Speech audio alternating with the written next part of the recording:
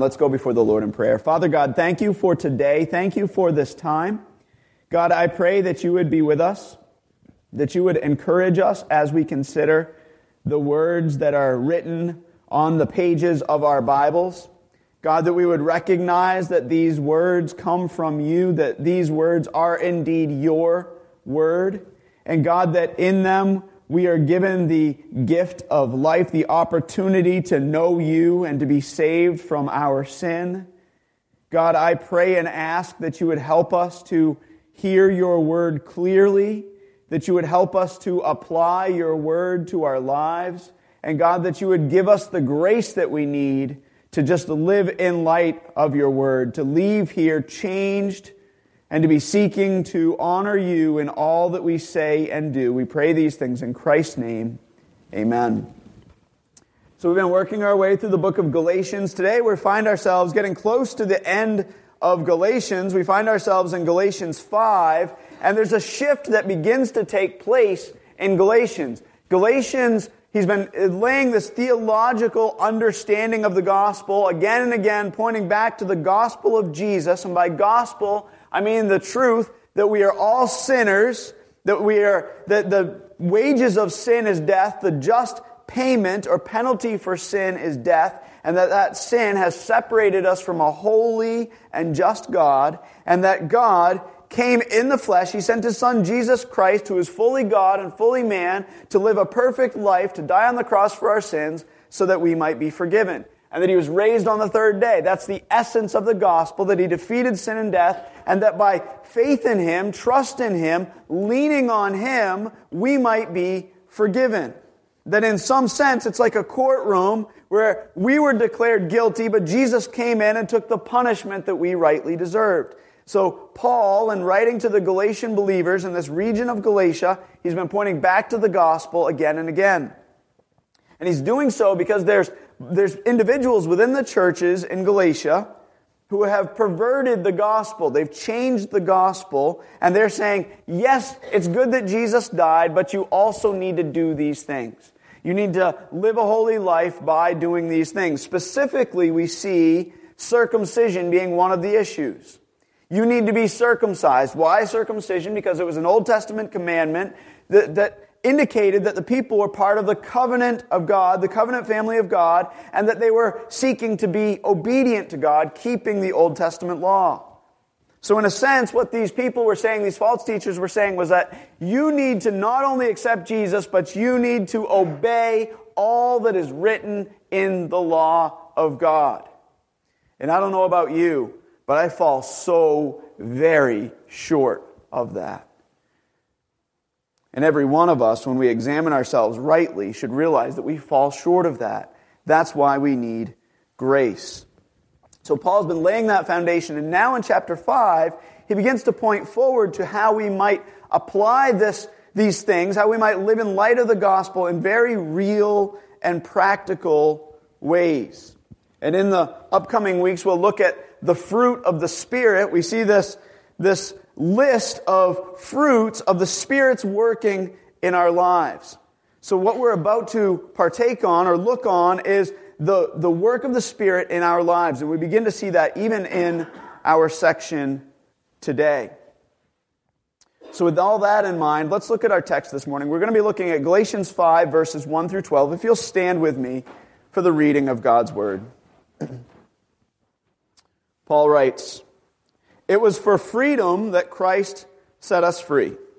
Therefore, keep standing firm, and do not be subject again to a yoke of slavery. Behold, I, Paul, say to you that if you receive circumcision, Christ will be of no benefit to you. Again, I testify, to every man who receives circumcision, he is under obligation to keep the whole law. You have been severed from Christ, you who are seeking to be justified by law. You have fallen from grace, for we, through the Spirit by faith, are waiting for the hope of righteousness. For in Christ Jesus, neither circumcision nor uncircumcision means anything, but faith working through love. You were running well. Who hindered you from obeying the truth? This persuasion did not come from him who calls you. A little leaven leavens the whole lump of dough. I have confidence in you in the Lord that you will adopt no other view, but the one who is disturbing you will bear his judgment, whoever he is. But I, brethren, if I still preach circumcision, why am I still persecuted? Then the stumbling block of the cross has been abolished. I wish that those who are troubling you would even mutilate themselves. May the Lord add a blessing to the reading, the hearing, and the applying of his word this morning. Amen. You may be seated.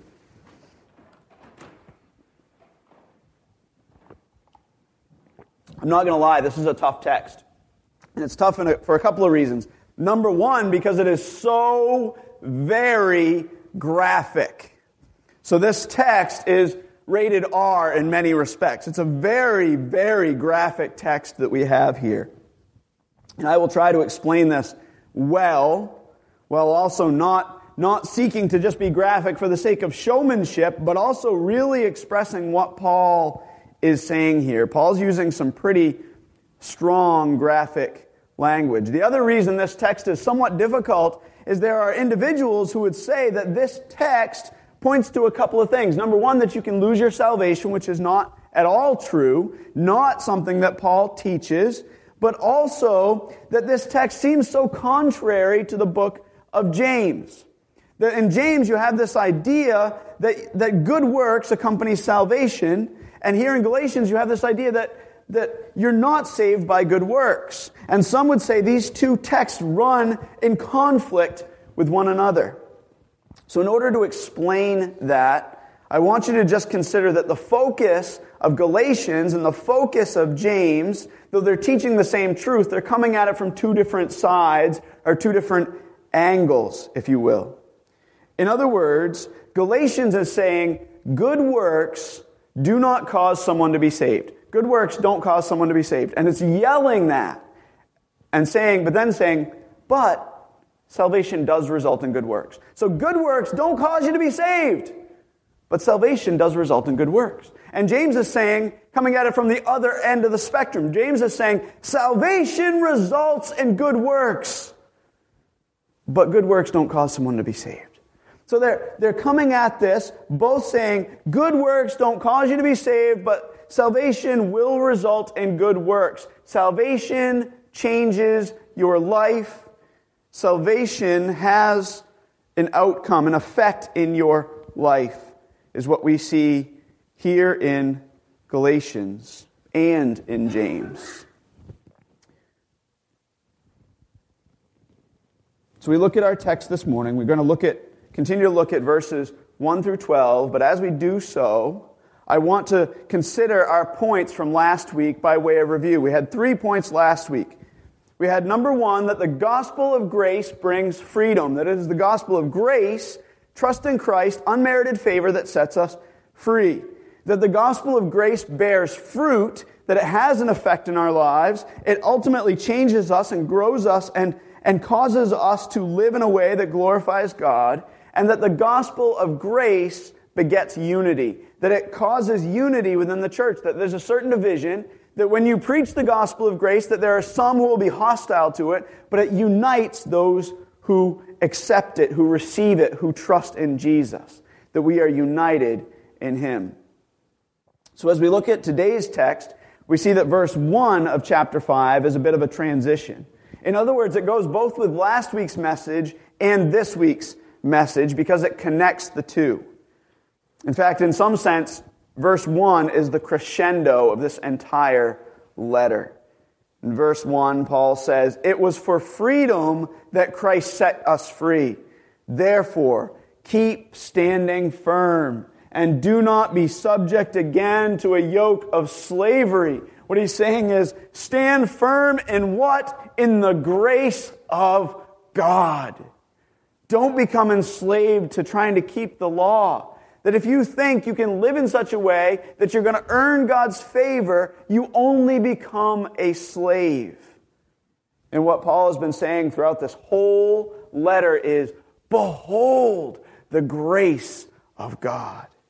Look upon the grace of God. And that is indeed what he's saying here in verse 1. And then as we look at verses 2 through 12, we're actually going to use the same outline, the same 3 points that we saw last week, because Paul is reiterating or reinforcing the very same ideas that he did in chapter 4, verses 12 through 31. So without further delay, the first point in our sermon outline is, number 1, the gospel of grace brings freedom. The gospel of grace brings freedom. Look at verses 2 through 4 with me. Paul says this. He says, behold. In other words, what he's saying is, mark my words. Listen up, people, is what he's saying. Behold, I, Paul, say to you. He's saying, listen to what I am about to say. This is important. If, and this is not a definite, but if you receive circumcision. And he's saying this by saying, if you receive circumcision as a means of justification, and we'll see that more clearly in a second, but if you receive circumcision, Christ will be of no benefit to you. That if you are circumcised, and you believe that circumcision is going to save you, then Christ will be of no benefit. And this is, you could put anything in here. If you receive, we don't really struggle with this much. There aren't many people who are coming in here going, I'd like to become a member of Harmony Bible Church. And I say, okay, well, why would you like to become a member? And they say, well, because I was circumcised. Right? There aren't many people who say that. Or they say, well, because I'm a Christian. Well, how do I know you're a Christian? Well, I was circumcised. Right? But you do have people say, well, because I was baptized. How do I know you're a Christian? Well, because I was baptized. Or how do I know you're a Christian? Well, because I've always gone to church. Or I was raised as a Christian in a Christian home. Or I went to Sunday school. Or I have all the Sunday school pins. So long, the trail of pins is so long I could trip over them. Right? I have those. I have I don't know how many years I went. Right? So the point is, these things don't save you. It's not about outward conformity. So Paul says, if you receive circumcision as a means of justification, of thinking that gives you right standing before God, Christ will be of no benefit to you. He goes on and he clarifies even further. He says, and I testify again, every man, that is everyone who receives circumcision, that he is under obligation to keep the whole law and never stumble, is this point. You're under obligation to keep the entire law, all of the law, and never stumble. In other words, what Paul is saying is, if you think that you can be saved by keeping the law, then you better keep every jot, every tittle of it, and never stumble at any point, which is ludicrous. We need not look further than the Ten Commandments to see that we do not keep the law. The Ten Commandments serves as a good summary of the law. Thou shalt have no other gods before me. Thou shalt not make for themselves an idol. All of these commandments point to thou shalt not covet after their neighbor's stuff. You shall not covet after your neighbor's wife. Right? All these things, all these commands that are given to us, they're given as a summary of the law.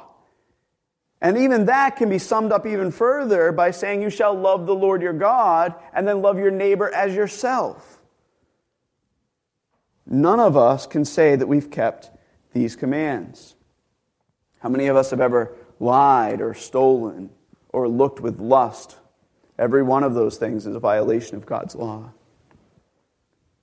James 2 verses 10 through 11 reinforces this idea that we're all transgressors, and that if you stumble at one point, you break the entire law. And it says this, for whoever keeps the whole law and yet stumbles in one point, he has become guilty of all. It's like a chain, that if one link is weak, one link is broken, then the chain will not hold you up.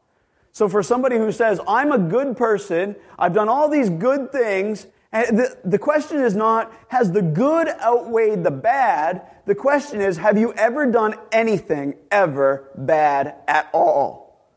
And the answer is yes, regardless of how good you are.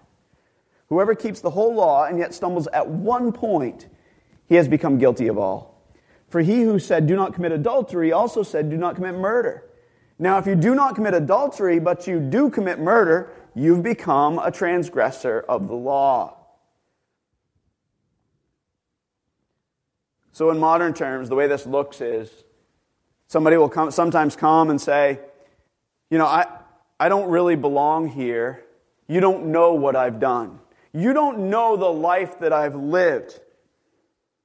And I don't know the life that some people have lived when they walk in these doors. I don't know the sins that they've committed. But I'll tell you this.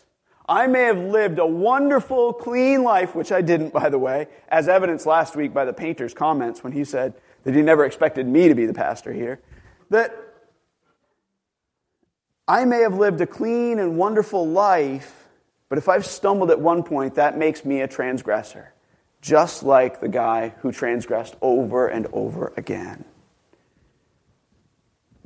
Now, continuing in verse 4, Paul uses this very pointed and purposeful language. He says this. Again, it's pretty graphic here. He says, you have been severed, you've been cut off from Christ. You've been separated from Christ.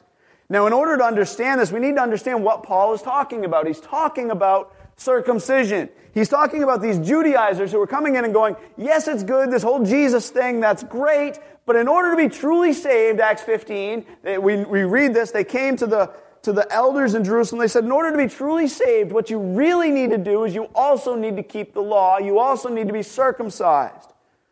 So what is circumcision is the question. Well, it's a cutting off of the foreskin, and it's meant to point to removal of sin, a cutting off, a separating of oneself from sin. He says, and you have been severed, you've been cut off from Christ, you who are seeking to be justified by the law. If you read Deuteronomy 30, verse 6, we get a pretty clear indication of what circumcision was really all about. It says this, moreover, the Lord your God will circumcise your heart and the heart of your descendants to love the Lord your God with all your heart, with all your soul, so that you may live.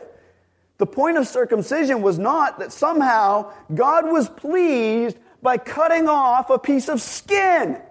The point of circumcision was that it was meant to indicate something greater happening in somebody's life. It was meant to point to a changed heart, a removal of sin from their life by the grace of God. And God says, I don't want you to just be circumcised outwardly. I want your heart to be circumcised. It's a theme that runs throughout the Old Testament. God warned his people again and again. This isn't what I'm talking about, folks, is what he said. It's not about outward acts. In fact, God said again and again, I'm tired of your festivals. I'm tired of your sacrifices. Not because the festivals and the sacrifices were bad, but because there was no heart behind them. There was no change of heart. So in the same way, he says, I'm tired of this circumcision that happens outwardly, but it isn't a circumcision of the heart. See that same thing in Jeremiah 4:4. He says, circumcise yourself to the Lord and remove the foreskins of your heart, men of Judah and inhabitants of Jerusalem, or else my wrath will go forth like fire and burn with none to quench it because of the evil of your deeds. Your heart is what needs to change. And in the same way, well, these Judaizers were coming and saying, you need to keep the law. Paul's saying, it's not about this outward act. It's not about that at all. And if you're trusting in this act, then you're going to be damned. This is very real for us, folks. Again, not in circumcision, but in things like baptism and things like tithing or church attendance, maybe even serving. I've been a deacon. I've been a deacon since I was 30 years old, and I served in the church. It's an outward act that hopefully shows an inward change, that God has changed your heart. And therefore, you're seeking to live a life of obedience to Him because of what He has done for you inwardly, not because you're seeking to please Him. I've said this before when I've talked about tithing or I've talked about offering. If you put money in the plate because you thought that somehow you were going to please God, that it was going to be pleasing to God, and you were going to earn God's favor, then I invite you after the service to come up and take it back. God's not pleased with that. We're called instead to live in light of what God has done for us and honor Him with our lives in gratitude and by His grace. So he says, you've been severed from Christ. You've been cut off. You who are seeking to be justified by the law. And he goes on and he says, you have fallen from grace. He says, you know what's fallen away? You know what's fallen away? It's not skin that's fallen away. I'll tell you what's fallen away. You're the one who's fallen away. You have fallen from grace. So there's a very clear play on words here. You've been severed from Christ. You've fallen from grace. I'll show you what's being removed. If you receive circumcision as a means of justification, you're the one who's being cut off. Now I want to be careful here, because as I mentioned earlier, some have used this verse to argue that you can lose your salvation. That's not at all what Paul is saying. Nor do I want you to think that it's what I am saying. Paul's point is simple. If you trust in anything other than Christ for salvation, you will be damned. Salvation is by grace alone, through faith alone. I know that we looked at Ephesians 2, 1 through 9 last week, but it bears repeating, so I'm going to read it again.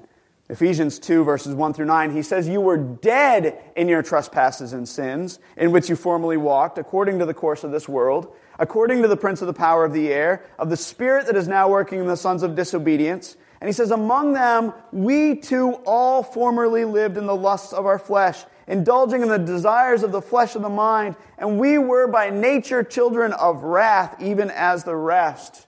He says, we were dead, we were children of wrath, but God, being rich in mercy, because of His great love with which He loved us. Who's the active player in this verse? God, because of what He has done, His love, His rich mercy, even when we were dead. Dead people do not get up and walk an aisle, folks. If you are dead in your sins, it is only by the grace of God that you are saved. Even when we were dead in our transgressions and sins, He made us alive together with Christ. For by grace you have been saved. And he goes on in verse 8 and says, for by grace you have been saved through faith, and that not of yourselves, it's a gift of God, not as a result of works. You see, Christ's work on the cross is sufficient for salvation. So the good news of the gospel is not Christ plus good works equals salvation.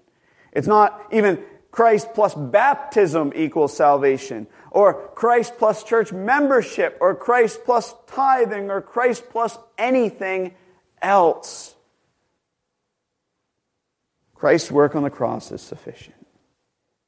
As I said, Paul's point is simple. He says, if you trust in anything other than Christ for salvation, you will be damned. Salvation is by grace alone, through faith alone. And he is not arguing that anyone can lose their salvation. We don't have time to go over all these verses. Well, we probably do. Because I could probably just keep preaching and you could just leave when you got tired. But instead of doing that, I'm not going to try to bore you by keeping you here forever. So I'm not going to go over all these verses. But the point is, you can't lose your salvation. That's clear in Scripture. And you can write these down if you want. John 6, 39 through 40. He says, those whom the Father gives me, he says, I don't lose them. I will hold them and I will raise them up on the last day. John 10, 27 through 28. He says, my sheep hear my voice and I know them. They follow me and I give eternal life to them and they never perish. And no one will snatch them out of my hand. Or 1 Peter 1, 3 through 5, a verse we looked at just a couple of weeks ago. Right? That God sent His Son, Jesus Christ.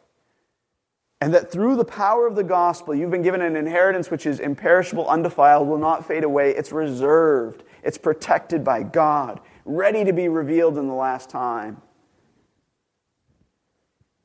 Or Philippians 1:6, that He who began a good work in you will carry it through to completion. So Paul's not saying that salvation can be lost. Scripture is clear. You didn't earn it, and you can't lose it. However, there is a very clear warning in this passage. The warning is, examine yourselves to see what you are trusting in. For one cannot trust both works of the law in Christ. You can't trust in both. So Paul is saying that true freedom can only be found in Christ and in Christ alone, because the law was never meant to justify. And to use the law in that way only brings about bondage. The law was meant to show us of our need for a Savior. The law was meant to constrain us. And the law was meant in some way to provoke us or to stir up in us the fact that we are sinners, and to provoke sin in us so that we would see our need even more clearly. It is the gospel of grace that brings freedom, not good works, not righteous living. So having seen number one, the gospel of grace brings freedom, let's consider point number two, the gospel of grace bears fruit. The gospel of grace bears fruit. Look at verses 5 and 6. For we, through the Spirit, in other words, God's working in us, God's working in us and through us, by faith, that by trusting in Him, leaning on Him, we, through God's work in us, are waiting for the hope of righteousness. In other words, we're trusting in God, living in light of eternity. We're waiting for that righteousness to be fully realized. Why? Because for in Christ Jesus, neither circumcision nor uncircumcision means anything. I've said many times, I have sat by a number of hospital beds and watched people die. And nobody has said to me, I wish I'd had more cars. I wish I'd made more money. I wish I'd built a bigger house at the end of their life. Those are not people's thoughts. You know what? I've never had anybody say, boy, I'm glad I was circumcised. Nobody on their deathbed has ever said that. Or I've never had anybody say, oh, I wish I was circumcised. It's never come up, folks, in conversation. Because we're waiting for the hope of righteousness. We're living in light of eternity, says Paul. Why? Because in Christ Jesus, circumcision and uncircumcision, it means nothing. At the end of the day, it's not about that. Neither act of outward conformity means anything. So he's not just saying, those of you who want to see everybody circumcised, you're all wrong. He's also saying, those of you, so not just those of you who trust in circumcision, but those of you who are proud that you weren't circumcised, folks, it doesn't matter. It doesn't mean anything. That doesn't mean that responses or that obedience isn't important. Because we know that giving is important. It's commanded by God. We know that church attendance is important. Don't forsake the assembly, right? We're called to do these things. But we're called to do them as responses to the gospel. At the end of the day, when we compare those things to the gospel, they're meaningless. They only come as a response. And circumcision was meant to be a response to what God was doing in the people's lives. It was meant to be a response to God's gracious work in their lives, the Jewish people's lives. And Paul says the same is true even today. True faith that is lived out by the power of the Spirit produces love for God and love for others. He goes and he says, for circumcision and uncircumcision, they don't mean anything. They never did, but faith working through love, that means something. Circumcision was never meant to please God in and of itself, but it was a response to what God had done in the people's lives. And God said, I'm tired of these outward acts of obedience. Because true faith is lived out in the power of the Spirit, power in people's lives that produces love for God and love for others. In other words, genuine faith results in good works that are motivated by love. That's why we're told again and again that how is the law fulfilled? Well, the law is summed up and fulfilled in loving God and loving your neighbor as yourself. 1 John 4, John writes this. He says, Beloved, let us love one another, for love is from God, and everyone who loves is born of God and knows God.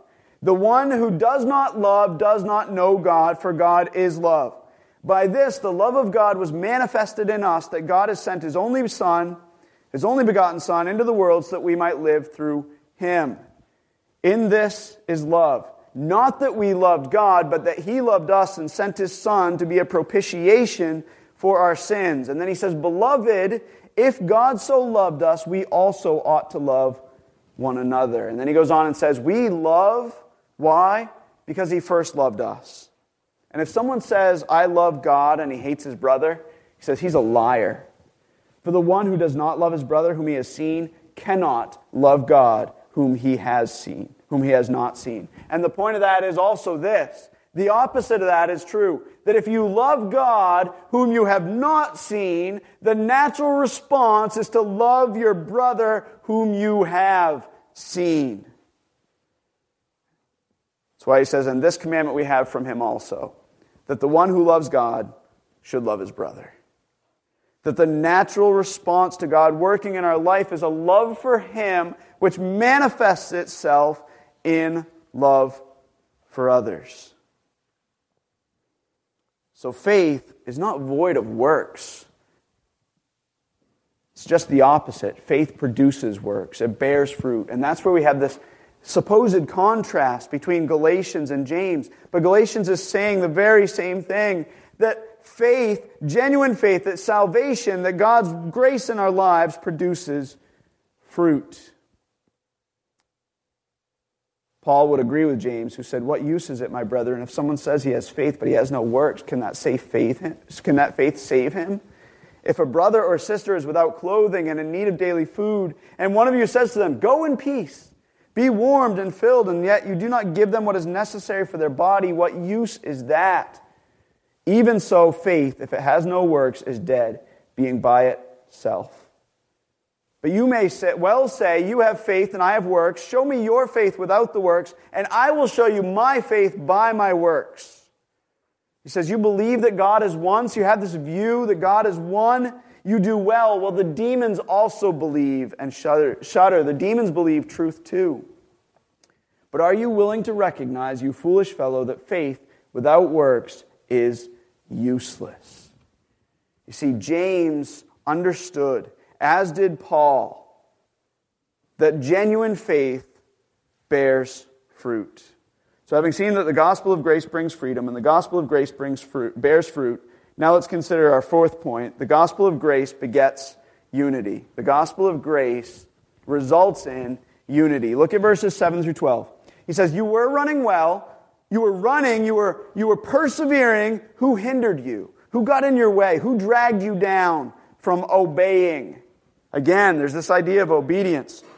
One of the things that Bill said to me last week, he said, as I was listening to your message last week, I was afraid that you were merely saying that all we need to, there's nothing we can contribute to our sanctification. That all we can do is just pray for grace, pray for the grace of God to get me to Sunday school. Well, no, you got to set your alarm, you got to get up, and you got to run. But it's only by the grace of God that you're going to do that. So Paul says, he says, I thank God that I worked harder than all of them. He's talking about the other apostles. I worked hard. And then he says, yet not I, but the grace of God within me. He says, you were running well. You were persevering. Who hindered you from obeying the truth? This persuasion didn't come from him who called you. It didn't come from God. Instead, a little leaven leavens the whole lump of dough. You put a little bit of leaven in there and all of the dough is affected by it.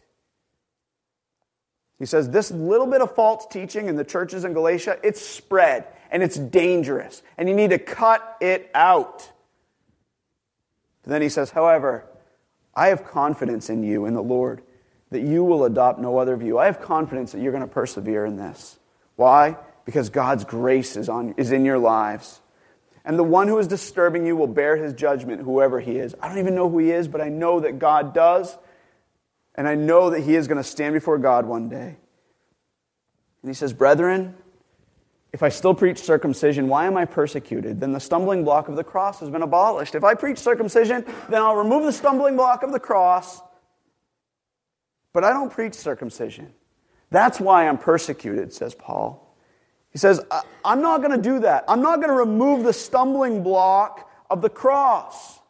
And we need to stand firm in the truth of the gospel. It would be very easy for us to appeal to men. And I'm telling you, the best way to appeal to men, or one of the best ways, is not just by offering cheap grace. God died so you can do whatever you want. That's one of the ways we appeal to men. But one of the other ways you appeal to men and to the world is by removing the stumbling block of the cross. And part of that is saying, yes, this Jesus thing, yeah, Jesus died, but you need to work hard at your salvation. You need to earn your salvation. And as crazy as that sounds to us as believers, that appeals to the world. Because the predominant view in our culture especially is, well, if my good works outweigh my bad, then I'll go to heaven. That is so very sad, folks. That is not at all what Scripture teaches. That if you've got one sin ever committed at all, then you're a transgressor of the law. And I assure you, you do. As do I. That we all stand guilty before God. And Paul says, I'm not going to remove that stumbling block of the cross. He says, instead, I wish that those who are troubling you by this idea that you can be saved by your own human effort by works, I wish that they would even mutilate themselves. That word means cut off, or emasculate, or castrate. Here's what Paul's saying. He's saying, you know what? They want you to be circumcised. You know what? I wish they would cut it off. Be done with it. He says they should castrate themselves if they are so bent on circumcision. Furthermore, he's saying, you're the one who needs to cast them off. You need to cut them out of the fellowship. His point is, they're not of you. And a little leaven leavens the whole lump of dough. So be careful. Paul is pleading with the Galatian believers to hold fast to the truth of the gospel. You know, I'm certain that the Galatian believers, that those who genuinely trusted in Christ, that they wanted to honor God with their lives, as I'm sure that most of you do. That they, without a doubt, they wanted to bear fruit in keeping with repentance. And it was likely that that's the reason that some of these Judaizers were able to gain ground in the church. You want to please God? I'll tell you how you please God. You just follow this simple formula. Do these things, and you'll please God. You'll bear fruit. The trouble is that adding to the gospel isn't the way to bear fruit. That you can't add to the gospel of Christ and say, Christ did this for you, now you need to do these things to please God. That ultimately we are saved by grace and grace alone. But when we are saved, when we understand the true gospel, when we hold fast to the gospel, when we abide in the vine, that does naturally produce fruit. So if you're trying to produce fruit in and of yourselves to be pleasing to God, it won't happen.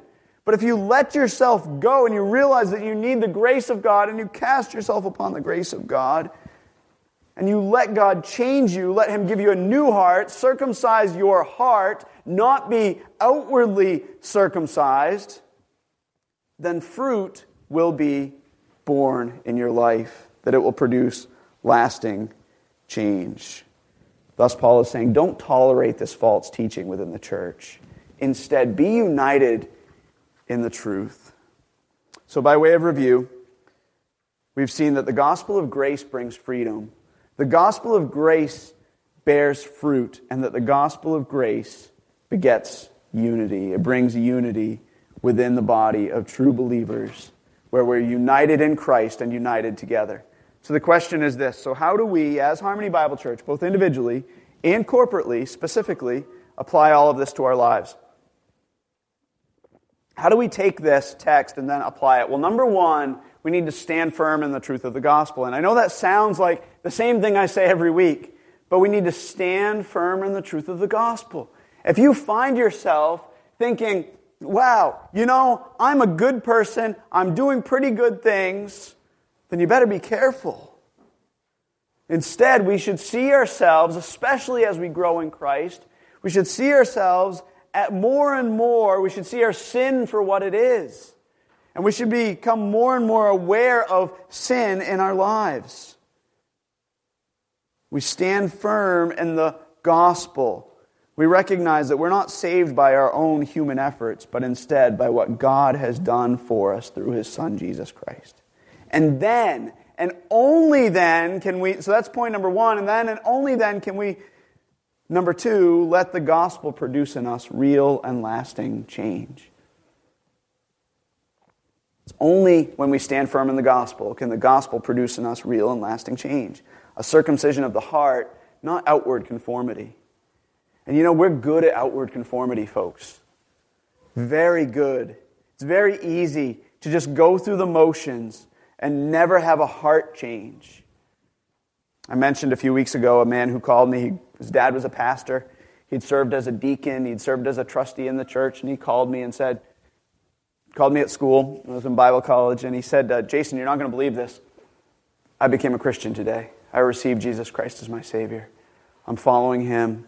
I'm trusting in Him alone. And I said, praise God for that. And he said, you're the first person that said that. I called my dad. My dad said, oh, come on, you've always been a believer. He says, I called this other person. They said, no, you've always been a believer. That is so scary, folks. He said, it's all been outward conformity. I've just been doing these things. I haven't trusted in Christ. I've trusted in these things. I'm accountable to God for what I say to you, and I pray that every one of you doesn't live a life of outward conformity, but instead you trust God who can save you, for you cannot save yourself. So you need to stand firm in the gospel, we need to, and then we need to let the gospel produce in us real and lasting change, and that change will be real. It will be lasting. Yes, you will go to church. Yes, you will love your brother. Yes, you will love your wife when she's unlovable. Yes, you will love your husband when he's unlovable. Yes, you will give to the glory of God, and you will share the gospel with your neighbor. But not because you're trying to earn anything, but because God has done a mighty and awesome work in your life. So as we stand firm in the gospel and let the gospel produce in us real and lasting fruit, then thirdly, the way we apply this is we need to run with endurance the race that is set before us. And we need to we need to cast off anything that hinders us. See, the problem, folks, is that we get this backwards. Human wisdom says, run with endurance the race. Live this life, and live this life producing change, doing good, going to church. And the gospel says, stand firm in the grace of God. Behold the grace of God. And when you do that, that'll produce real and lasting change. And when that happens, then you can run with endurance. Throwing off anything that hinders us.